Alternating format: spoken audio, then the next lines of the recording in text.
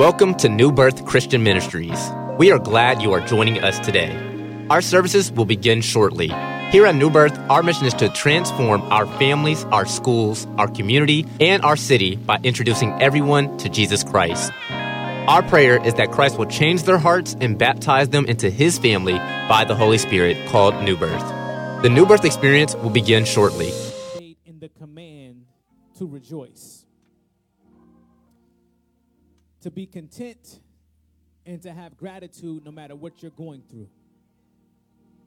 Now, though we amen and though we say yes and though we confirm that, one thing we can be honest about and say is that these attitudes do not come natural to you and I.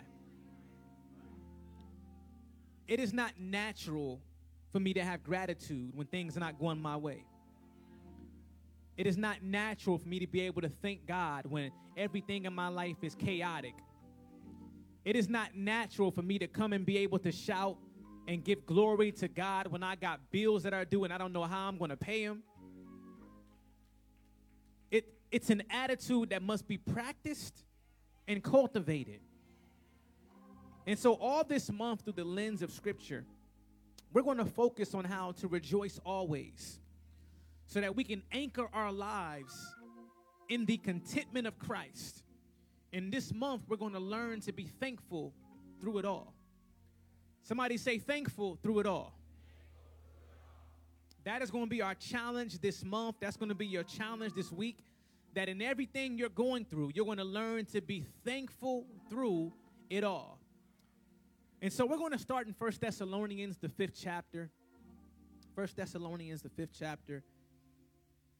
We're going to be at the 16th verse.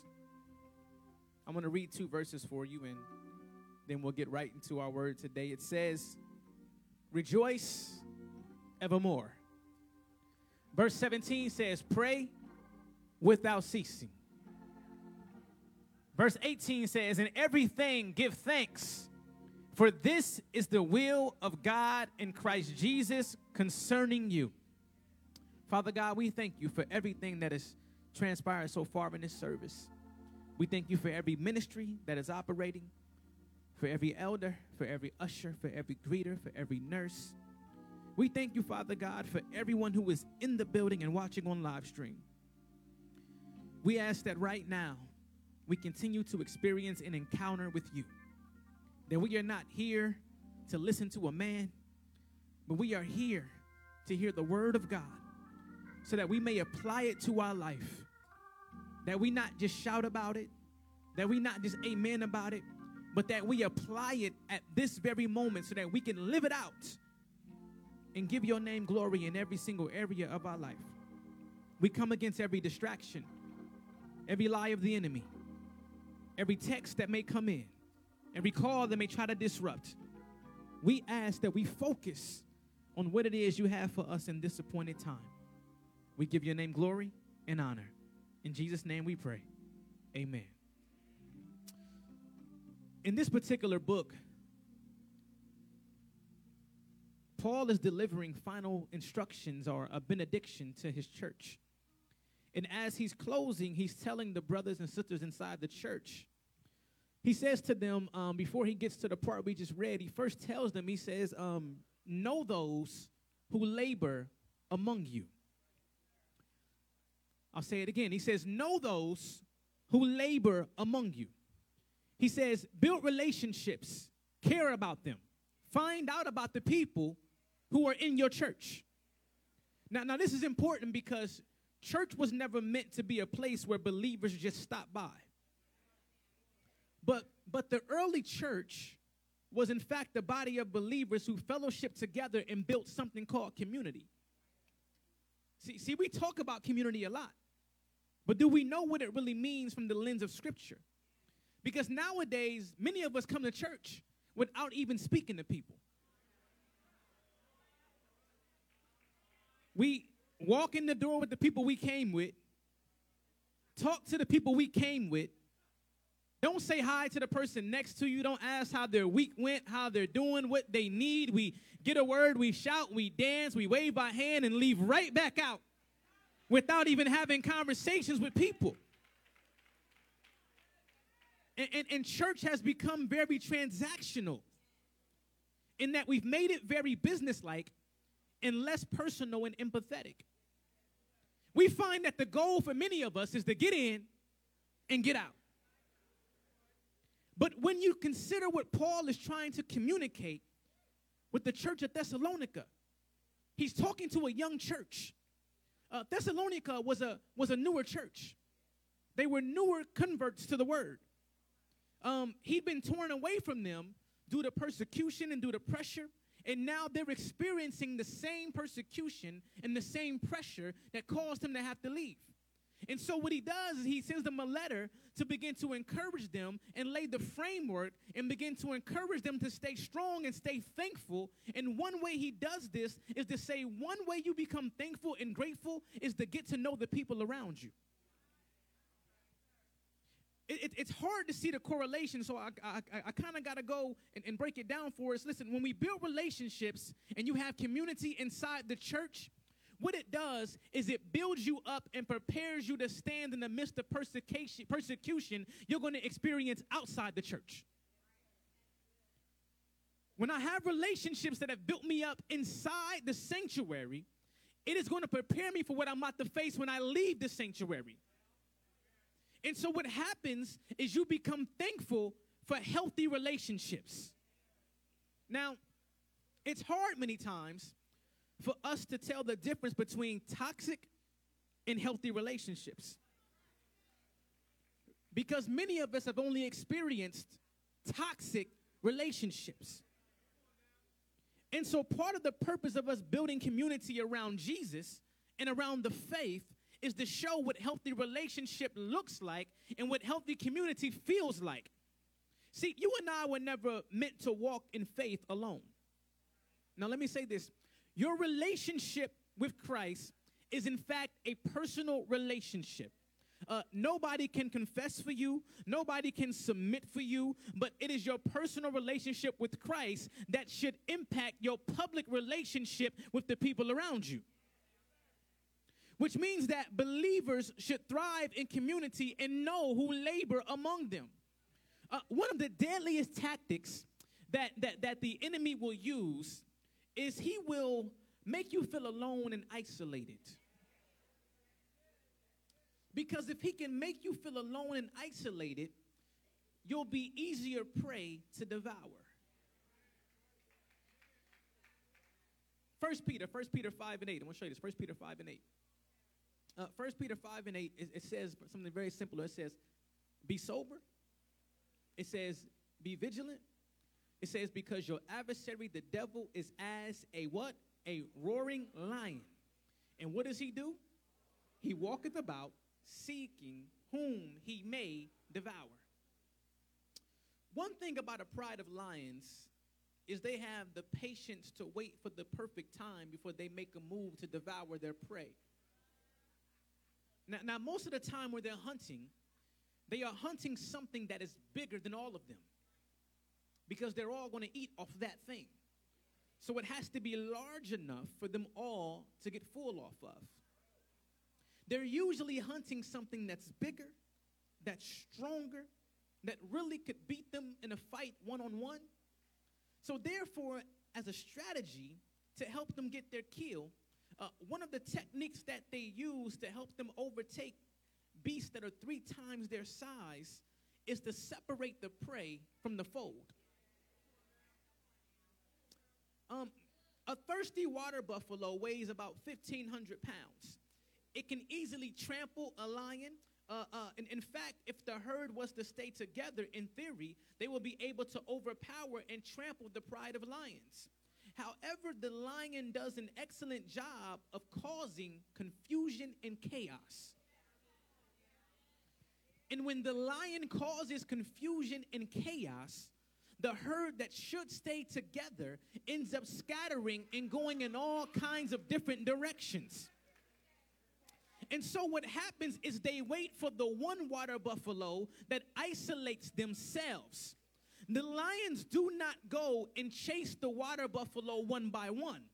Instead, they make them scatter to figure out who's going to be the weakest and who's going to isolate themselves. And then they all go after the one that has isolated themselves and put their attention on the one that got separated. All of the focus is now on the one water buffalo as opposed to the 8 that stayed together. When you let the enemy lie to you and isolate you from community, what happens is it will give him the opportunity to begin to pounce in your situation. In the pounce, he can devour your faith. In the pounce, he can devour your peace. In the pounce, he can devour your joy. In the pounce, he creates confusion that causes you to be ungrateful.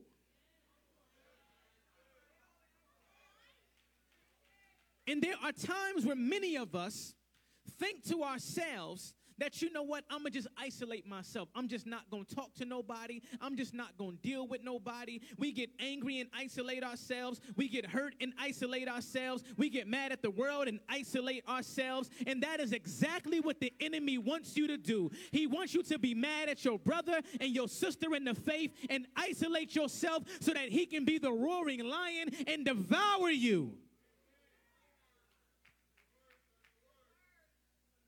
And in our little temper tantrum, we've isolated ourselves and put ourselves in position where you're not hurting anybody but yourself. Paul speaks with this revelation of the roaring lion and warns us that you and I must be what? We must be sober. We must be vigilant, because if not, you will become a victim. He says, be vigilant. He says, stay awake. He says, stay attentive. He says, be knowledgeable and know who labor among you through building community and relationships with the body of believers. See, when I know you and you know me, I know how to pray for you. I understand how to support you. And I become committed to seeing you grow, seeing you thrive, and won't let you just live any old kind of way. When I know you and you know me, I'll help keep your children in check when you're not around. Your children just won't walk around any old kind of way, talking any old kind of way. When I see them out in public, see them at the mall, I'll check them like I'm you, because I know you and I got relationship with you. And since we built community and relationship inside the church, that means that my children know that they can go to you for help when I'm not around. See, this right here is not just a place to say you attend. It's not just a place to say, oh, I go to New Birth. Yes, wear a New Birth shirt and a New Birth hat. This right here is a place to know who labors among you. And when you are involved and when you are invested, when you actually what happens is it serves to grow a spirit of gratefulness on the inside of you. See, I'm not just grateful to be able to say I go to New Birth, but I'm grateful for the family of New Birth that I've come to know and to labor among. I'm grateful for healthy relationships. One thing he says, know who labor among you, but also know who labor over you, or who teaches you. He says, check in on your leaders. Now, there seems to be a celebrity culture that the church has fallen into. And that for some reason, we have this idea that the pastor or the preacher or the elder or the people who are on stage are untouchable, they're unreachable, that they should be shielded from the people. But listen, if Jesus was amongst the people, walking with the people, building relationships with the people, what makes you think that leadership should not be building relationships with the people?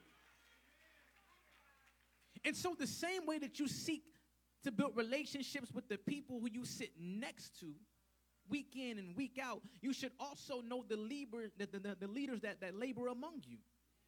But remember I told you the church at Thessalonica was a new church. They were new converts. And so you got to put this chapter in its historical context, because it's not talking necessarily about preachers and pastors. Now, why do I say that? Well, Thessalonica was a young church. So Paul had not yet had the opportunity to go back and appoint leaders inside that church yet. However, even though they were not appointed, leaders end up rising up. Okay. Paul didn't have to go back yet and name any pastors, any elders, any leaders, but there were some who rose up. And when you learn how to operate from thanksgiving and from contentment and a grateful heart, you're not waiting for somebody to put you in position before you start serving. Gratefulness will cause you to serve in excellence without the title. Because gratefulness and thanksgiving that you have on the inside of you will not let you just sit around and do nothing. You can't just come to church and sit and get. Your gratefulness and your servitude will cause you to say, listen, I see something ain't right. Let me go help out. And when I operate from just being grateful with the fact that I got another 24 hours, when I operate from the fact that I'm grateful that God has put breath in my lungs, when I operate from the fact that I'm just grateful that my car made it to the church today, I don't need the elder to acknowledge me before I start serving the people around me. And instead of complaining about the ministry, I say to myself, let me join the ministry and figure out how I can make the ministry better. Instead of complaining about what's wrong with the ministry, I say to myself, I wonder how I can help with the time that I got to make the ministry better. We do so much complaining, but don't want to work to help it out. And when you're grateful, you begin to step in and serve. Not because you got a title, but because you're thankful. I don't need a title or a badge or a name tag before I just start helping to stack chairs. I don't need a t-shirt before I start taking out trash. I don't need a title before I go help in the youth sanctuary. The church that he's talking about was operating from a spirit of gratefulness, a spirit of thankfulness, and so therefore, leaders just rose up without having anybody appoint them. And many of us are waiting to be appointed when really, if you just be grateful, it will compel you to serve without having somebody appoint you to a title. And as I develop relationships and as I build more friendships, my life becomes more full. As I grow in fellowship, as I grow in relationship, as I grow in gratitude, he says, now listen, as you begin to serve, as you begin to naturally become a leader because you have a heart of thankfulness, as you begin to give to other people, as you begin to sow your time and sow your energy, he says, listen, you also got to have an ability to deal with the stuff that people are going to bring. See, because everybody loves to serve and everybody loves to be in leadership. Everybody loves to be on the stage, but nobody tells you about all the stuff you got to deal with.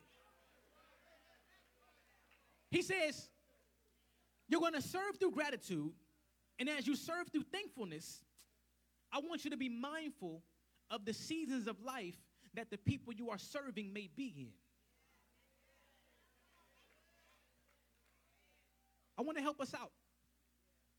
Everyone in this building and everyone watching on live stream are in different seasons of their life. None of us are all in the same season at the same time. And so since everybody you deal with will be in a different season, you got to learn how to deal with people based on the season they are in. Many of us are in the mature season. Some of us are focused on family. Some of us kicking it. Some of us focused on financial growth. Some are about to be married. Some are moving on from past relationships. Some are rebuilding their lives, coming out of seasons of addiction. Some are living in seasons of addiction. We're in all different seasons. And what Paul does, he says, as you serve through gratitude, as you remain thankful through it all, he says, let me remind you that you're going to be dealing with different people in different seasons. Look at 1 Thessalonians 5:14.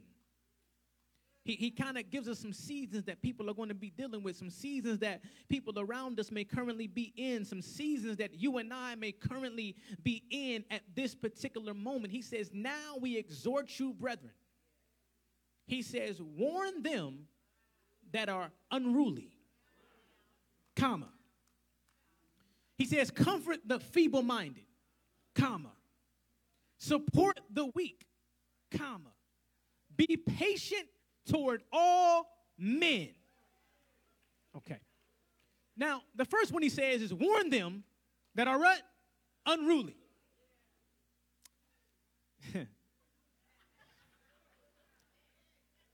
As you learn to get to know them that labor among you, as you serve and you fellowship with each other from a spirit of thankfulness, you're going to meet some people who are in a season of being unruly.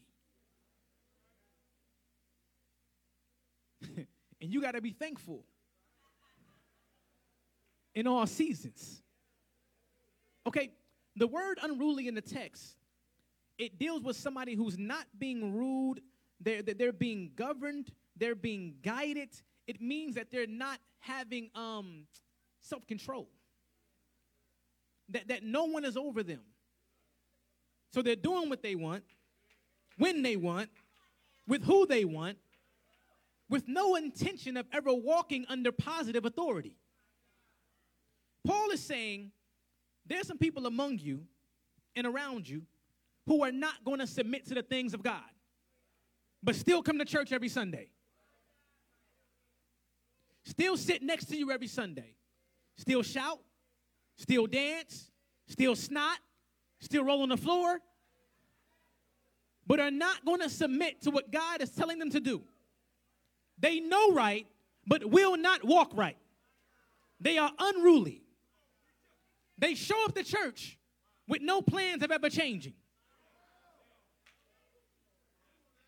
And Paul says, in that very dangerous season of their lives, you need to warn them. Now, the word warn in the text is not the kind of warn that you and I like to sound the alarm on. The word warn in the text is the same Greek root word that's used for the word admonish that you see all through Scripture. So it's not about being rude. It's not about putting them on blast. It's not about outing them in front of everybody. This is a tender and loving rebuke. Hear me. There is a time in our lives where we all need a tender and loving rebuke. Because what we're currently doing, how we're currently living, the decisions we're currently making, they are unruly and out of order.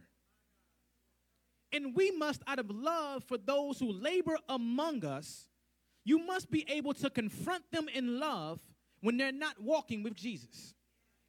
Okay, you may say, what does this have to do with being thankful? Well, listen, me personally, I am thankful that in my unruly season, someone had enough love to come and confront me about my unruly nature.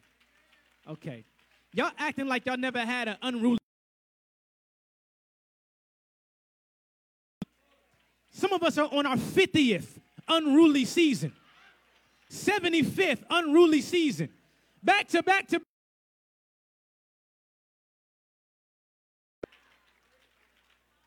But I'm thankful for the warning. I'm thankful that somebody came to me and said, listen, I love you, Yaves, but what you are doing, God is not pleased with. He has so much for you. He has destiny on your life. You must submit. You can't be mad at the world because your dad died. You can't be mad that you ain't have what you thought you had. You can't be upset because God, what he did, he adopted you with the spirit of adoption. So even though your earthly father wasn't around, your heavenly father, you can call him Abba. There's somebody that spoke in my life in my unruly season. Is there anybody who can testify that you thank God that someone spoke to you in your unruly season?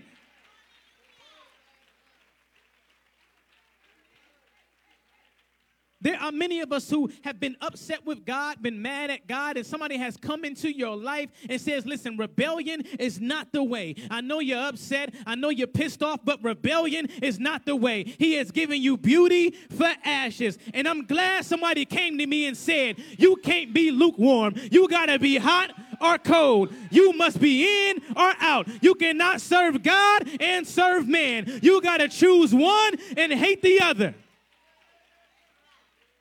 Can anybody testify that you're grateful somebody came and warned you in your unruly season?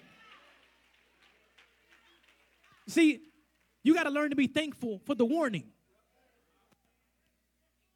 You got to learn to be thankful for the warning. And when you know those who labor among you, you then learn how to rebuke and speak life. But listen, one of the things we have an issue with is embracing when someone's trying to check us in our unruly season. Okay. Anybody know you wrong, but don't want nobody telling you you're wrong? Oh, over here? And so I said, Lord, well, how do I learn to embrace when I'm being checked in my unruly season? How do I embrace when I know I'm living wrong, thinking wrong, acting wrong, talking wrong, walking wrong, but don't want nobody to tell me that I'm wrong? I said, Lord, show me in Scripture how I can learn to live and do the right thing, how I can embrace my warning season. Psalms 141. Psalm 141 and 5, it says, let the righteous smite me. It shall be a kindness. And let him reprove me. It shall be a what? An excellent oil, which shall not break my head, for yet my prayer also shall be in their calamities. Okay, David is writing this, and what he's doing is he's showing us what it looks like to be grateful for community that holds you accountable. Many of us have messed up friendships because your friend tried to hold you accountable. They told you the truth about yourself. You know you were wrong about yourself, but called them a hater because they told you the truth about yourself. When really what they were doing was trying to love you.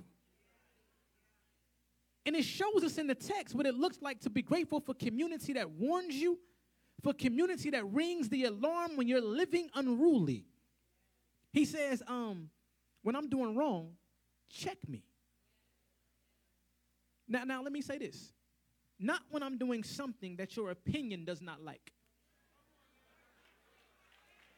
The difference. Not when I'm doing something that your tradition doesn't like. But when I'm not living right, show me in Scripture and love and show me the error of my ways. Check me. He said, I won't be offended, but instead I'm going to let it be an excellent oil. Now notice he didn't say just any oil. He said an excellent oil. Because as a church, especially the Melanin Church, we often don't understand the purpose of the oil and how important the oil is. We like to just take the oil and throw it on stuff and think that that fixes it. But when you look at Scripture, the oil was also used to facilitate healing. It was not just what you see at the altar when they put the cross on your forehead, but it was used for medical purposes. Okay, I want to show you some historical context of the oil. In Isaiah 1 and 6, Isaiah is talking about a situation that was happening in someone's current condition. And he talked about how the olive oil became a part of Jewish medical life. He said, from the sole of your foot to the top of your head, there's no soundness. He says, everything is messed up. He says, only wounds and welts and open sores, not cleansed or bandaged or smooth with what? With olive oil. So what he was saying was that I'll let it be an excellent oil in that it will provide healing for me. Okay, y'all missed it. Truth and rebuke, as stated in love, will be the very thing that will heal you. It will be the very thing that will open up the door for your wounds to begin to heal, because many of us are living unruly out of unhealed wounds. The reason we are acting out, the reason we are doing what we're doing, the reason we are rebellious is because we are wounded. And since we are not living in healing but living in wounds, we are living unruly. Many of us are sexing out of unhealed wounds. Many of us are lying out of unhealed wounds. Many of us are stealing out of unhealed wounds. Many of us are lazy out of unhealed wounds. We are unruly because we are unhealed. See, you're wanting somebody to come and lay hands on you because you think that with the laying of the hands, that anointing oil is going to be able to get you what you need. But sometimes it is someone correcting you and rebuking your unruly ways that is going to move you into the oil. It is someone checking you and telling you what you're doing wrong according to Scripture that is going to provide your healing. Not someone pacifying you. Not someone saying to you the Lord knows your heart. Not someone saying to you well, only God can judge you. It is someone telling you what you're doing wrong that is going to move you into the oil of God to provide you healing. You want the elder to lay hands on you and the pastor to lay hands on you. But really, you need correction from the Word of God to move you into healing. And I'm grateful for the people in life who are able to rule, who are able to speak to me in my unruly season.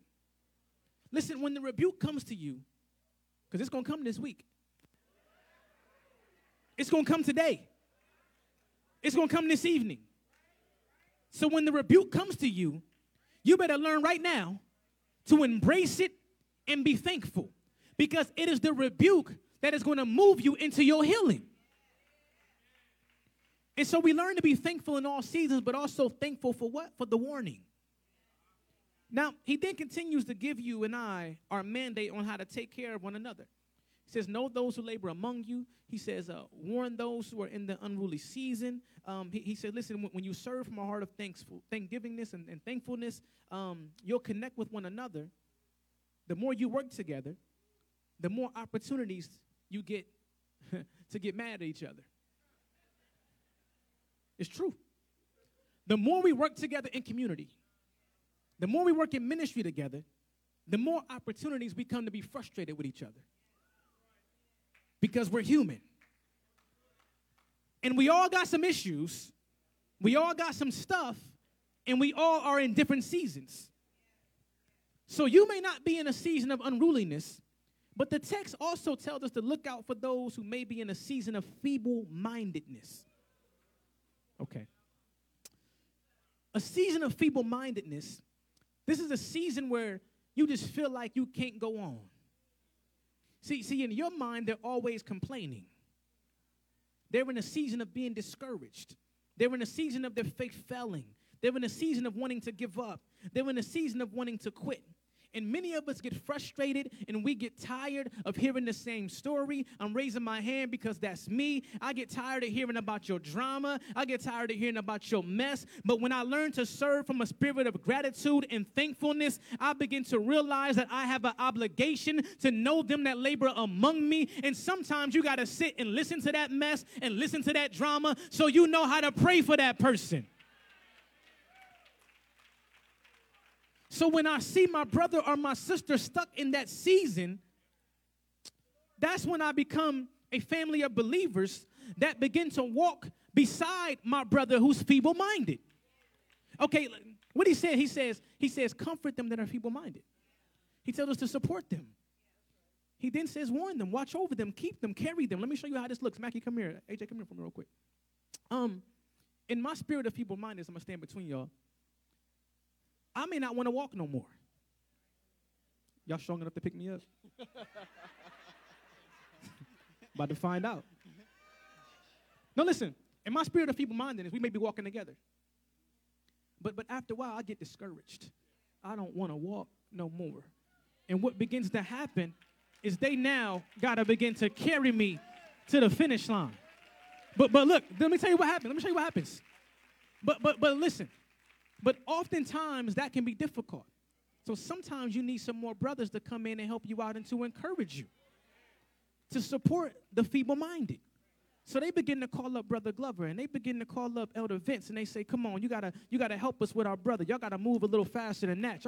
We got an issue going on. We got a feeble-minded brother that we got to carry. And as I continue to not want to stand, it's a lot easier to carry the feeble-minded brother. My feet are off the ground. And now I've gotten strong enough to walk on my own. And I can say, I praise God for my brothers for helping me. Is there anybody who can get behind the feeble-minded?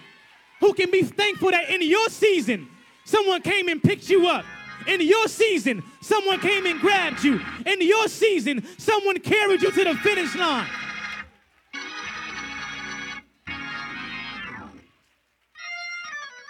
Okay, write this down. You're going to need it this week. Write this down, and I'll let you go home. Romans 15, Romans 15:1. Romans 15:1. Write this down. You're going to need it this week. This is your homework this week. Romans 15:1 is your assignment this week. It says, we who are strong have an obligation to bear with the failings of the weak and not to please ourselves. Okay, don't be frustrated with the feeble-minded, but you got to pick them up and carry them sometime. They are in need of growth. You got to support the weak. Don't discard them. Don't throw them out, but rally around them and lift them up. Be patient with all men and follow that which is good. I'm not going to let you fall. I'm not going to let you give up. I'm not going to let you turn around, because we are called in community to carry each other. Because I remember when somebody carried me in my feeble-minded season. And so I'm grateful for those who picked me up and those who carry me. And so today, what we've learned today, to start us off in our series of being thankful through it all, the first mandate that you and I have is that you and I have a reason to be thankful through it all, because God has placed us in community with one another. A church is not a brand. The church is not something to just yell out and have a logo about. A church is a community. It is a body of believers who are called to know, who labor among us, to warn the unruly and to carry those who are weak. Now, musicians, you can come. Praise and worship team, you can come. We're gonna close out, but I want to give you something real fast. 1 Thessalonians 5:16. That's where we started off today. And all this month, we're going to learn what it means to be thankful through it all. 1 Thessalonians 5:16, this is your memory verse for this week, which means that you remember this verse, you meditate on this verse, you remind yourself this verse, and it's only 2 words. The verse says, rejoice evermore. Rejoice evermore. Now notice how it has a period after the word evermore. It does not say rejoice, comma, only if you get healed. It does not say rejoice, comma, only if the money hits your account. It does not say rejoice, comma, only if you get the new position. But rejoice evermore, period. In the Greek, it is pronounced pantote. And what it means at all times. So the text is saying, rejoice at all times, period. Rejoice when your rent is due, period. Rejoice when the rent is paid, period. Rejoice when the doctors don't know what's going on, period. Rejoice when God provides healing, period. Rejoice when you lose someone you love, period. Rejoice because they're in heaven, period. Rejoice at all times. Is there anybody who can rejoice at all times? Can you stand to your feet and thank God for the moment you're in and just rejoice for your current situation? Rejoice for what you're going through. Rejoice for what's coming up. Rejoice for your victory. Rejoice in your struggle. Rejoice in your depression. Rejoice in your joy. Rejoice in your pain. Rejoice evermore. Look, he says, Paul, through the influence of the Holy Spirit, you remain standing, we're going home.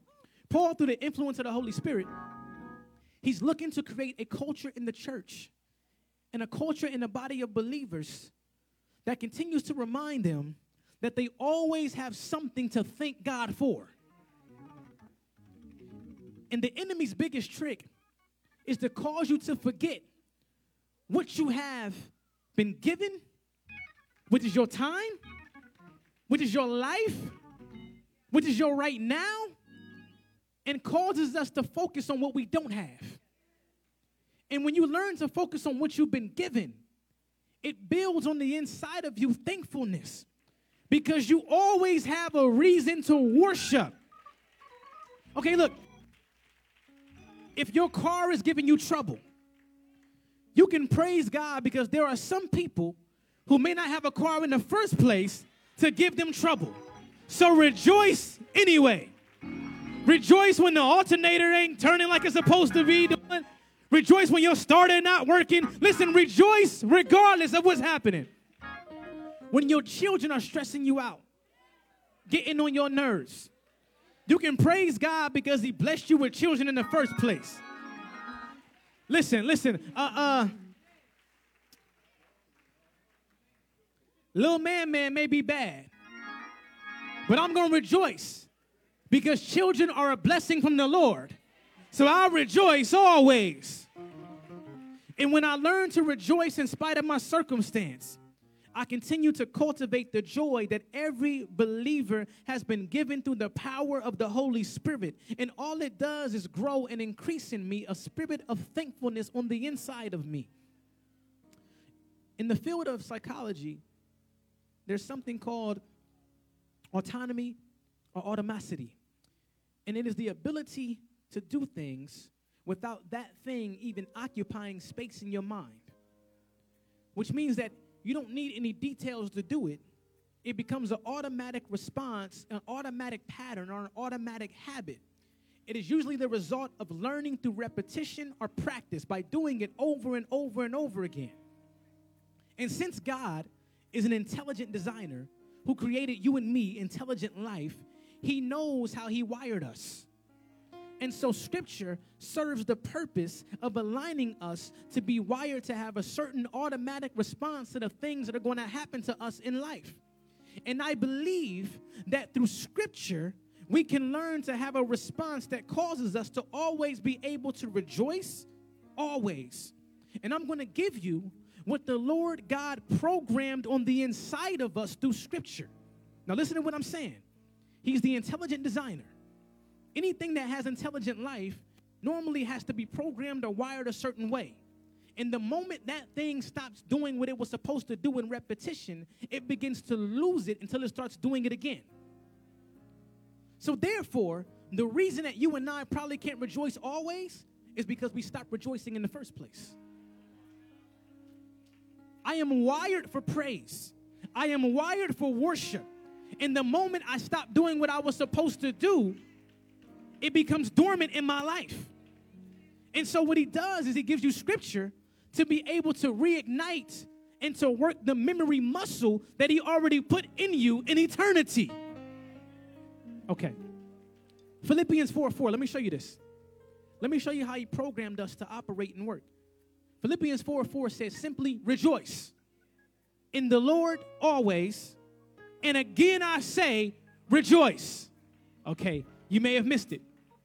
Through the power of the Holy Spirit and practicing being thankful in all things, I can learn to develop a automaticity in how I respond to everything that happens to me.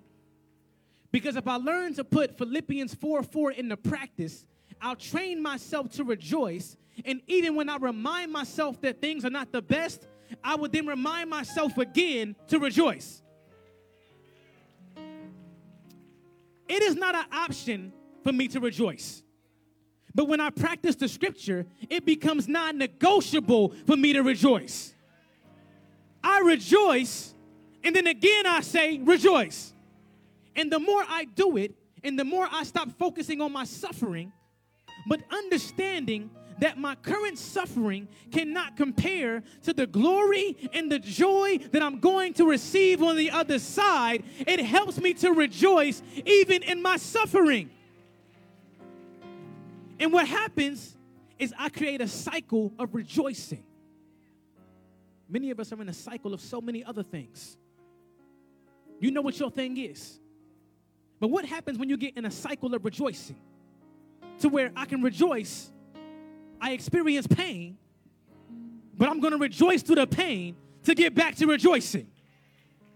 I can rejoice and I experience issues, but I'm going to rejoice through the issues to get back to rejoicing. It is a cycle of rejoicing. And all this week, I want us to learn to live in a cycle of rejoicing. The cycle of rejoicing recognizes that issues will come up, but in spite of my issues, I press to rejoice. I can go in circles, but I always get back to rejoicing. I may have some down days, but I'm going to get back to rejoicing. I may be mad for a moment, but I'm going to get back to rejoicing. I may be down for a little bit, but I'm going to get back to rejoicing. I got to learn to get back to rejoicing. And again, I say, rejoice. So as the prayer warriors come, as our altar workers come, you have to cultivate a spirit of thankfulness. It's something you have to put in motion in your life. You have to cultivate a spirit of gratefulness. That even when situations and circumstances do not feel perfect, they're not what you think they should be, you're not where you want to be, you learn to be thankful and to be content through it all. And so today I want to invite you. Prayer changes things. Prayer activates things. There is power in prayer. And so if you're here today, the first call I want to make, if you want to give Jesus Christ your life, if you want to give him your life, I want you to make your way to the altar. If you have not confessed and believed in your heart that Jesus Christ has died for your sins and rose again from the grave, then at this moment, based on what the Bible tells us, you are not saved. Which means that you will have to pay the debt for your own sin.